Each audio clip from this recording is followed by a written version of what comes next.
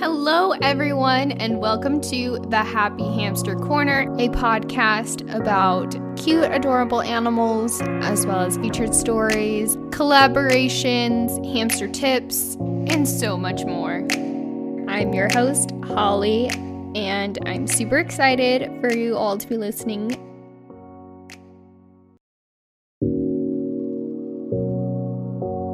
Hello, everyone, and welcome to another episode of the Happy Hamster Corner. On today's episode, we will be talking with another hamster community member for you guys. A awesome collab here with Occult Critters, or Echo. And I'm also going to be featuring some write-ins this episode, so get ready for that. Here goes nothing. Okay, so I'm Echo. I have owned hamsters since I want to say 2018 or 2017. One of those years, can't remember exactly.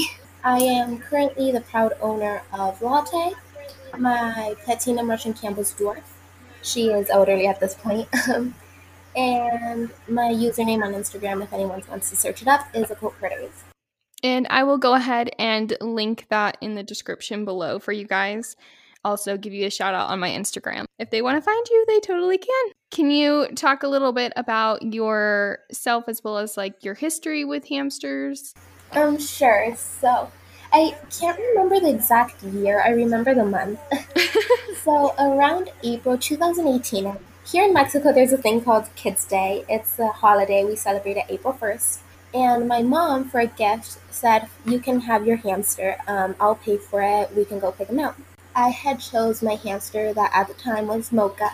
He was a male Russian Campbell's dwarf. He was, I want to say, over a year, probably 1 year, 8 months. And he was very overweight from where we got him. His diet sadly consisted of moldy water. The water in there was green, and bread. Still very sad to this day. That's terrible. Luckily, they stopped selling hamsters. He was housed in a 5-gallon at the pet store. He was housed with 3 other hamsters. I'm not sure if they were mixed gendered, which wouldn't have made it any better, to be honest. And he had pine bedding, I think. It was either pine or cedar. It was honestly a horrible situation. I had very little knowledge on hamsters at the moment, but I did want one, and I ended up getting a hamster, which, looking back, I should have done my research. Shortly after, I actually learned about hamster care, and even though I could not manage to upgrade him, he was in a 10-gallon, which wasn't the best. I did try my best. I think 1 month after owning him, I learned. I started giving him a proper diet, free roam, although he didn't really enjoy that. He was very aggressive due to what I want to say, past abuse. He honestly was treated horribly at that pet store. He would flinch at slightest contact and attack you shortly after. My last memory of him was him biting down until I bled, and me just gushing out blood from my finger. Aww. I miss him. Aww. He was cute, very aggressive, but very cute. So that's when I actually began owning hamsters, and after, I want to say, a year, he had finally a proper enclosure. I convinced my mom to let me make a DIY situation. August 3rd was when I got Latte, which is currently my one and only hamster. Mocha ended up passing away, and I want to say around September. Aww. I'm sorry to hear about that. I wish I could have given him a better life, but sadly, I had to learn my lesson the hard way, to say it that way. We live and we learn with that kind of thing. You know, I had hamsters in the past that I had improper care, but I learned from that and have changed those habits with my current hamsters. I want to say hamsters, for most of us, turned out to be a wake-up call that, oh, so I've done all of this wrong. And they end up teaching us how to start researching before we do something, because I know for a fact I didn't used to. Yeah, I definitely agree with you on that. Personally, I have been around pets since I want to say 3 years old. I remember us having what I want to say 100-gallon fish tank. Wow. With goldfish. And since then, I have been exposed to pets constantly, but never until I owned hamsters would I have thought to research. And that's quite sad, to say the least. Most of us never really think about what the animal needs before you realize all the damage you have done. Yeah. Because once you realize, it's a little bit too late. But the best thing is that you learn that lesson and then you change those habits after. Just like I did with my hamsters in the past. Like I was way younger when I had those other hamsters that we had improper care with. And then before I got Petra, I did a ton of research. So, do you have any fun stories that you want to share? I want to say the funniest thing I've seen my hamsters do. Well, currently I'm seeing Latte trying to burrow into her driftwood. I remember Mocha. He was running throughout his enclosure with toilet paper in his mouth. And for some reason, it made me laugh because he looked so funny with all his cheeks full. He couldn't fit all the toilet paper, and he was just chasing around the enclosure, carrying toilet paper. Yeah, I've seen Petra do that too, and it's so funny. It's like the toilet paper is twice the size of you, and you're trying to carry it across your pen. Oh. Chihuahuas carrying huge sticks kind of vibe. Yeah, exactly. I think I saw Mocha once trying to carry his whimsy throughout the whole enclosure. Oh yeah, that's a funny sight too. Speaking of whimsies, and Petra likes to put her treats and food in her wheel and run in it. The weirdest thing. I just call it the Petra phenomenon because I've never seen any other hamster do this. But one time I gave her a whimsy and she immediately grabbed it from one end and just dragged it into her wheel and started running. And I was just like, what are you doing? Like, I literally wish I got that on camera because I was like, no one's going to believe me when I say this happened, but it did. I'm assuming you got no sleep that night. Oh god, I can imagine. The whimsy. Yeah, it was so loud. I'm like, you're going to trip and fall. So what is the biggest lesson you've learned while owning a hamster, whether that be in the past or with your current hamster? Overall, I want to say there's a few. Number one, you never stop learning, and sometimes, although we always want to think we are in the right sometimes you really do have to take a step back and hear the other person out, even if you don't agree, because sometimes their insight is very beneficial not only to you but to your pet. And the second one I want to say is cross-reference, please. Because I'm pretty sure if you Google right now the hamster care minimum on Google, the first thing that pops up is 360 square inches, which we all know is nowhere close any current minimum. It's always good to do in-depth research for sure. Do you have any tips that you want to share with the hamster community or a new hamster owner? I don't think many people mention this. Each hamster will have its personality. We all are aware of that. But most people don't realize that sometimes a hamster not liking something, for example, I'm going to use Latte as an example. I have seen hamsters that enjoy free roam, and you take them out every single night and they'll spend hours and hours running around having fun. I think we all recognize Mika, dearly missed Mika. Oh yeah, he was I know. Great hamster and she loved free roam. Brad. But then you take Lot. Personally, if you take her out of her enclosure and put her in a playpen or free roam, or in the hamster safe room, she will automatically find the nearest corner, huddle ears back, and not move unless you put her back in her enclosure, because she does not like free roam. Now we could say this might be because of her genetics, because she wasn't handled properly as a pup, or you can just say that she doesn't like free roam. But those things are normal. In some hamsters, I've heard other hamsters just not liking certain types of bedding.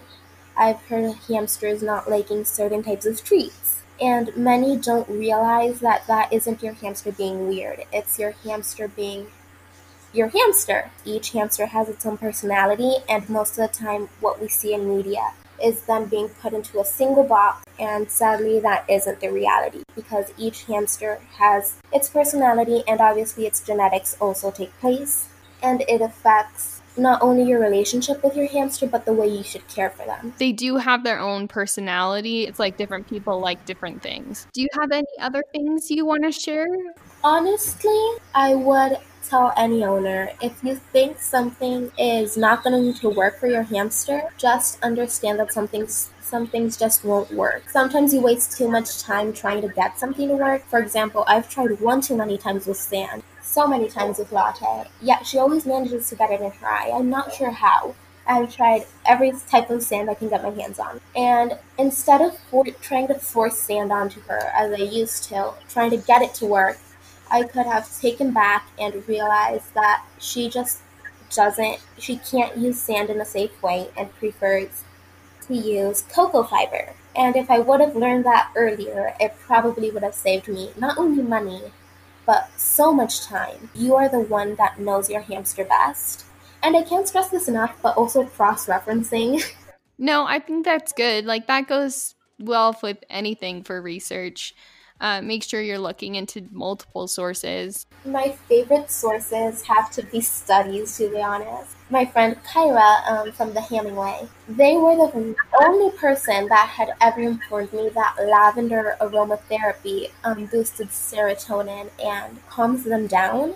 And I had never heard that before. And that's the moment you realize that sometimes you have to just go and read that study for some what people considered weird or more uncommon information, which ends up being very beneficial. Huh, yeah, that's the first time I've heard that. No, I think that's good. You got to keep doing your research. Thank you so much for coming on here. I really do appreciate your time. Thank you for inviting me. It was a new experience and it was very exciting, and it was truly an honor to be here. It was an honor having you. Thank you all for listening to that wonderful collaboration with Occult Critters. I just love collaborating with different hamster community members. It's super fun. So yeah, if you want to come on here, let me know, send me a message. So my Holly's hamster tip of the week is going to come from some other hamster members this time around. Their Instagram is NZPaws, and they wrote in this tip, so thank you so much for writing this in. They said, my biggest tip to any hamster owner is to place your sand or soil inside a container, like a litter box or a small tank, whenever it's possible, and to put it on stilts. This way, your hamster's burrowing space isn't disrupted, since they always need more, and the sand won't collapse if your hamster burrows underneath it. Thank you so much, NZ Paws. I really appreciate you writing in this tip. It is awesome, because then you're giving your hamster a little extra space. They can burrow underneath it. Just make sure you put it on a sturdy foundation so you don't worry about it collapsing. I appreciate you, and yeah, I'll tag them in the show notes down below as well as on Instagram. So this next collaboration that somebody wrote in, I'm super excited to feature. They are franks.furry.friends. They just recently lost their hamster Taco, which is very unfortunate. So sorry about that. So they wrote in, let's talk about hamsters. Hamsters are very misunderstood animals. They are commonly seen as, quote, easy or, quote, kid pets. Now, to some extent, they can be compared to other animals, but as a whole, I wouldn't recommend getting one for a friend or for when you're bored in lockdown. Recently, I've seen a lot of people getting hamsters during COVID. Nothing wrong with that. The one thing that bugs me is people impulsively buying hamsters, meaning they randomly going out one day and getting a hamster with little to no knowledge or research of the animal. Impulse buying can lead to many things, such as, number 1, overbreeding in animal mills and bad conditions. Number 2, hamster being extremely, quote, common pets, which creates a bigger chance of uneducated people coming in and taking a pet from a possible good life and putting it in a bad cage with bad bedding, etc. Now, let's talk about how to properly proceed with getting a hamster.